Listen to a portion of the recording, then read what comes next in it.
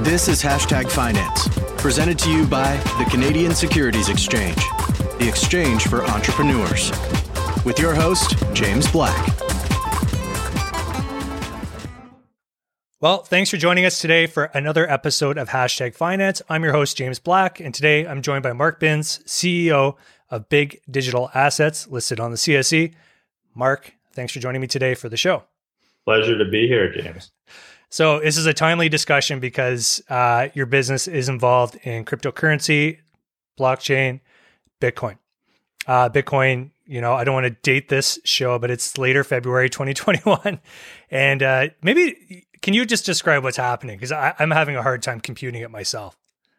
Yeah, I think there's a huge movement happening in crypto right now and Bitcoin itself, and it's driven by institutional involvement. The last big crypto bull run was late 2017, and it was really a retail movement.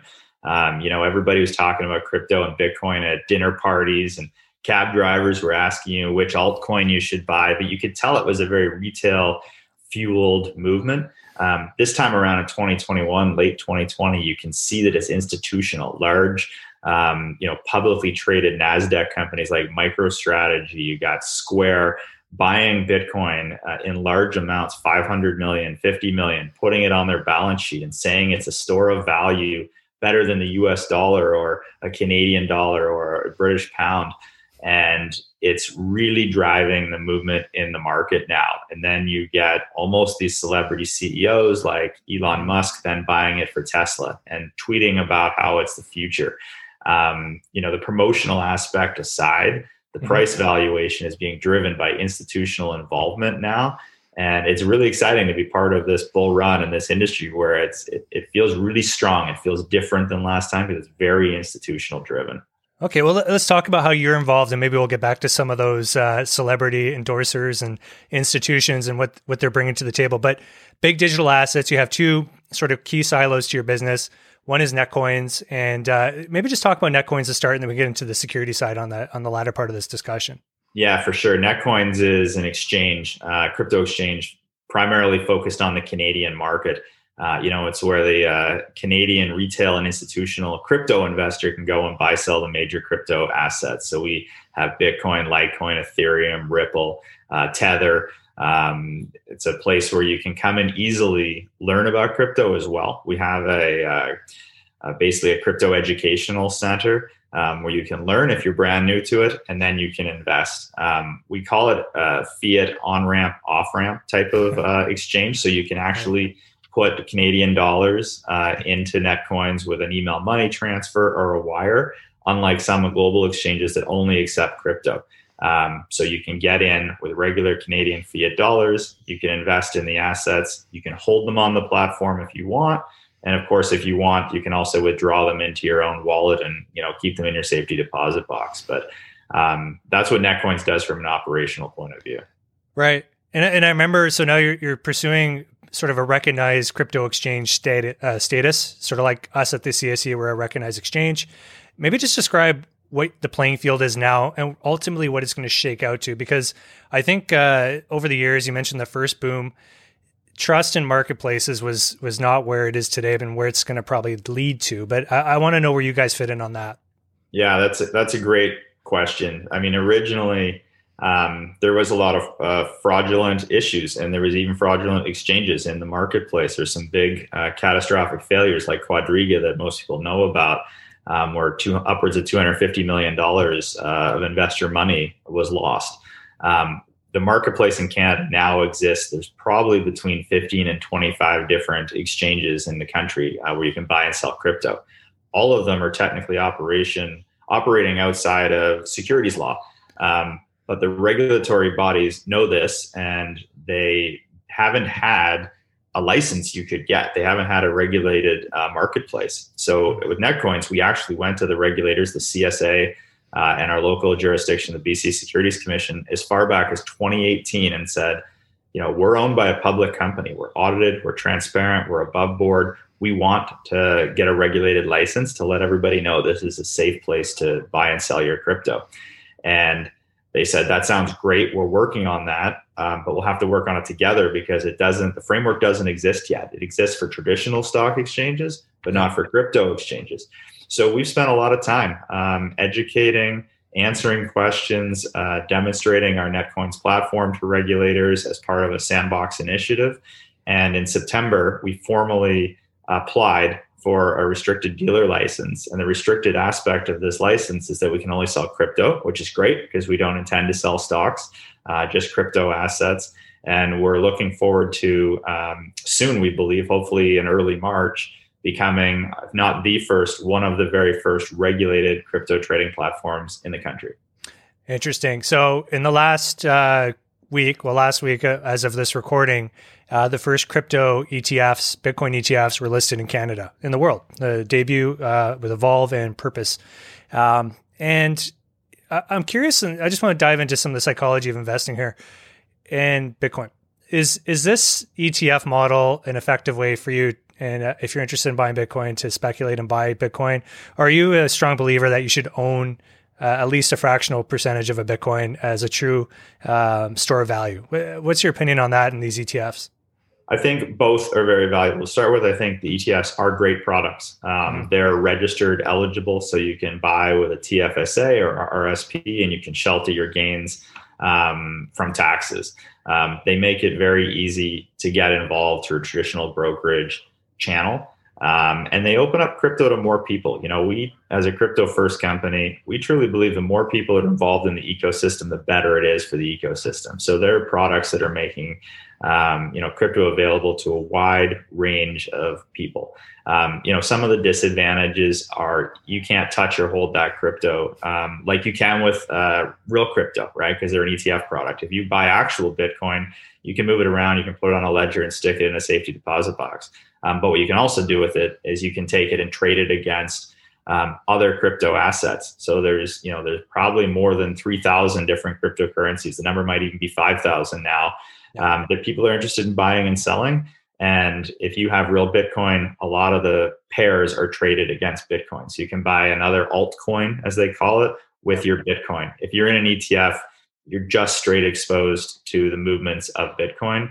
But there's a lot more to cryptocurrency than just Bitcoin. So there's a place for both traditional, actual Bitcoin and these exchange products. Sure. And the ability to buy crypto with other crypto opens up a whole new world of arbitrage and basically, working the system. So that's interesting. I'm really excited to see where you guys go with the platform. I do know that you guys have been sort of hoarding Bitcoins as a means to create a float. Maybe talk to the viewers a bit about what that means when they see a press release from you guys saying, well, we bought another X amount of Bitcoins and here's how we're going to use them. It's not just to pad your balance sheet, but you actually have a practical business reason for this. Yeah, absolutely. So, what they should read through or recognize maybe quickly is its growth. Right. Yep. So the more crypto that we're buying, it's because we're using it in our operational platform for Netcoins. As we do trades with our customers, which are growing very quickly, we have to do instant settlement. Our customers expect to have their Bitcoin the second after they buy it to withdraw if they want to take it to their own wallets or move to other global exchanges to buy other products. So as we have a very quick ramping escalation of buyers, we need Bitcoin, Litecoin, Ethereum on our balance sheet to deliver instantly to those customers. And then we retop it up with our liquidity providers, usually on a daily basis. So it is all about sustaining growth and having excellent settlement and customer service on our platform. That's the reason for it. But we love the secondary effect of the value it's creating for us because we believe in the long-term store value of crypto. We've been buying Bitcoin since it's been $4,000, $5,000, $6,000 US a coin, and our balance sheet has never been stronger because of the value of the crypto we hold. Okay, and I'm going to talk about the store value in a minute and the origins of that, but I want to talk about what we experienced in the market with the GameStop phenomenon a few weeks ago, which was this whole awareness of short selling. And I'm just curious how short selling could work in the Bitcoin world. If it's something for those watching, and you and I this might be a simple answer, it might be a really hard answer, but could people go on the exchange and short sell Bitcoin? There are exchanges where you can short Bitcoin. There's a few of them globally. I'm not sure you can do it in Canada yet, but there are exchanges that do margin and leverage trading. And you can take long and short positions, and you can take leveraged long and leveraged short positions. So, the people that make financial products love to keep up with customer demands. And if you want to go short, certainly in the major cryptos, you can through various platforms globally. Which seems crazy to me. I mean, they're so volatile, and the margin you'd have to post would be probably quite excessive. This isn't like an everyday investor type of product. No, I mean, the risk is extreme if you're going to be doing A, shorting of crypto, which tends to go up over time fairly consistently. Yeah. But B is very volatile. A lot of people have limit orders set within Netcoins, for example. And then when there's sudden movements, limit orders get executed en masse. But if if you don't have limit orders or stop losses and you're short on something or long on something, your value can change quickly. Yeah. And if you're watching this and you don't know what any of those terms mean, don't trade in those formats until you find out. We're not going to explain it in great detail here. Let's talk about the origins of Netcoins. Something I found really funny was when I lived in Vancouver, I don't remember the year, but you were talking about the ATM, that original ATM in Vancouver. You could buy the Bitcoin. I'm going to guess, if memory serves me right, I think it was $700. I think it was $700 to get a Bitcoin back then. Do you remember how much it was when you guys? I don't remember the price, but I remember the year. It was 2013, and it was at a Waves coffee shop in downtown Vancouver when the world's first Bitcoin ATM was opened up by Mitch Demeter. Yeah. And Mitch Demeter is now the president of Netcoins. So, Mitch was a real pioneer in the industry when he brought that machine. He got it, designed and manufactured and installed it.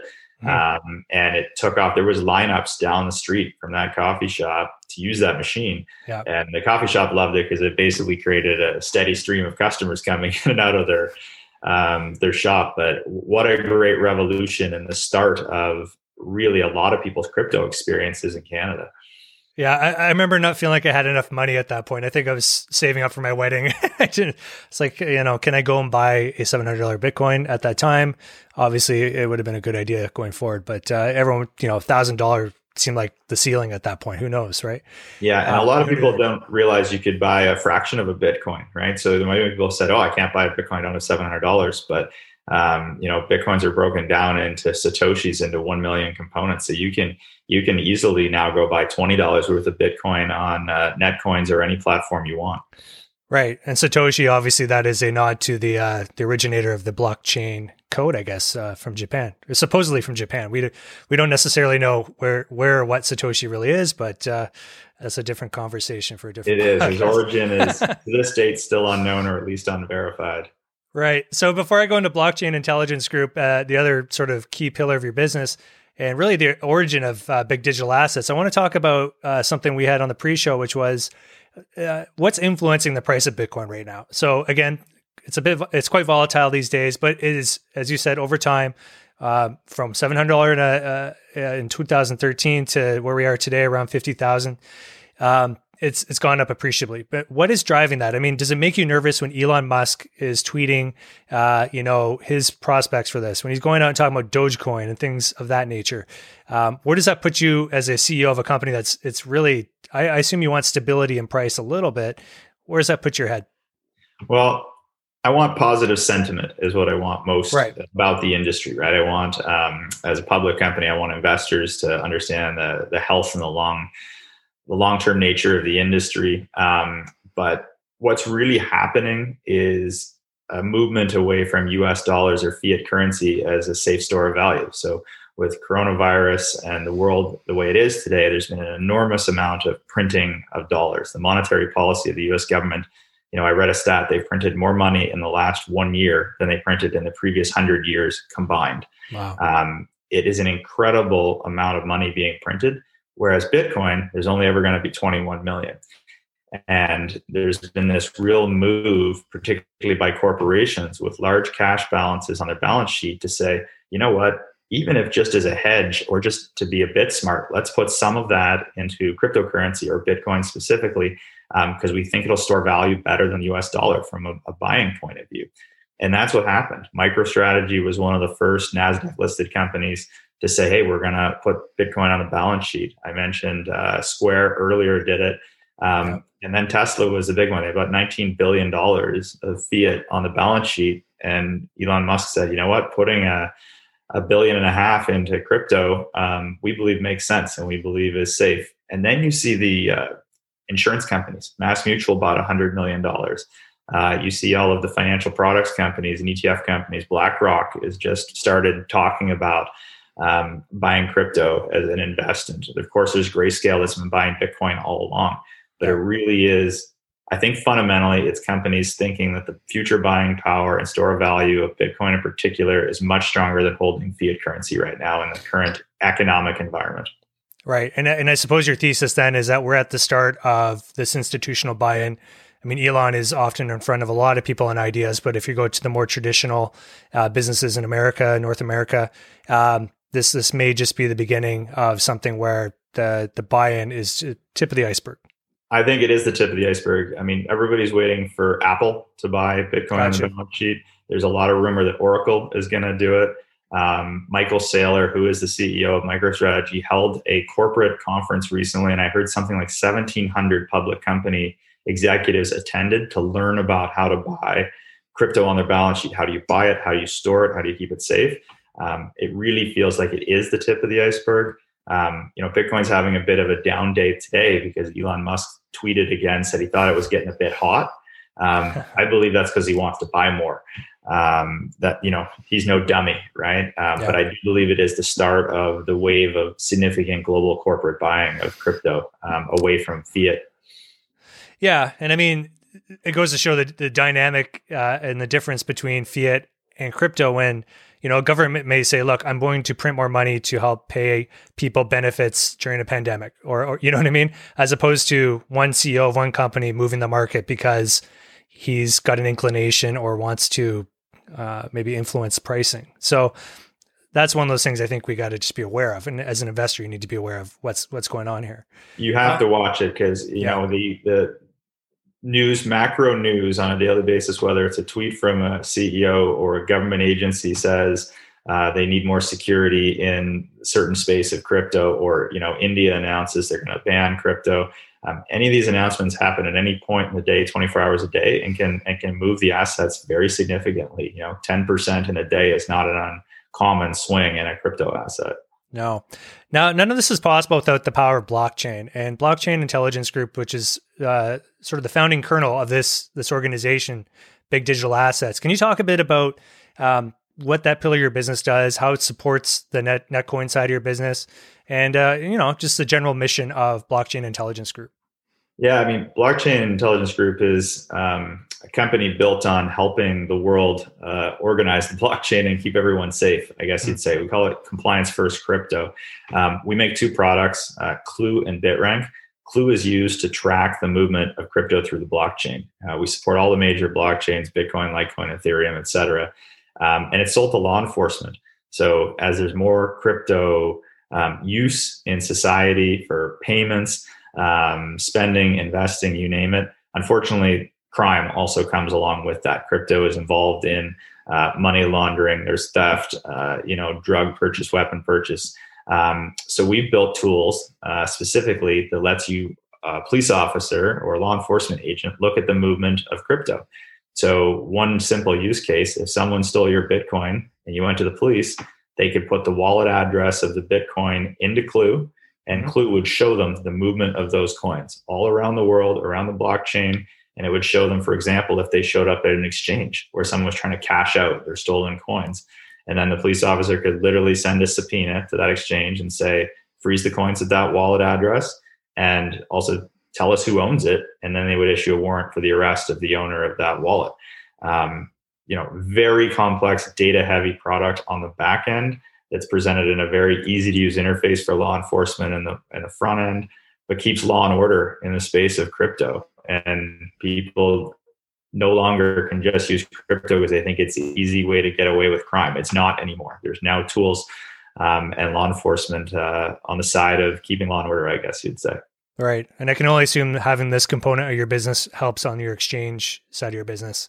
Yeah, exactly. Yeah. I mean, we sell this software to exchanges globally, so they can see what's moving in and out of their exchange. And in fact, they can make decisions with their compliance officers if they don't want to accept coins that are deposited from addresses that are known to have been involved in illegal activity. It's tied into the other product called BitRank that actually does risk scoring, and it'll show a compliance officer, hey, these 20 Bitcoins just came in from this wallet address. That wallet address we have tagged as been involved with the Silk Road or black market activity. So you might want to freeze those coins and do further investigation. We have that technology integrated into Netcoins, and that's part of us being able to tell the regulators that Netcoins is doing everything possible to keep a safe, regulated platform running for its investors and traders in Canada. So that's how the two really tie together, is we've taken this amazing technology from Blockchain Intelligence Group, integrated it into the back-end operations of Netcoins, and have brought that forward to regulators. And that's how the two companies came together. We saw Netcoins, we saw Blockchain Intelligence Group, and we said, there's a marriage here. So in 2019, actually Blockchain Intelligence Group bought Netcoins, and together they became Big Digital Assets. Peanut butter and jelly, as we like to call it.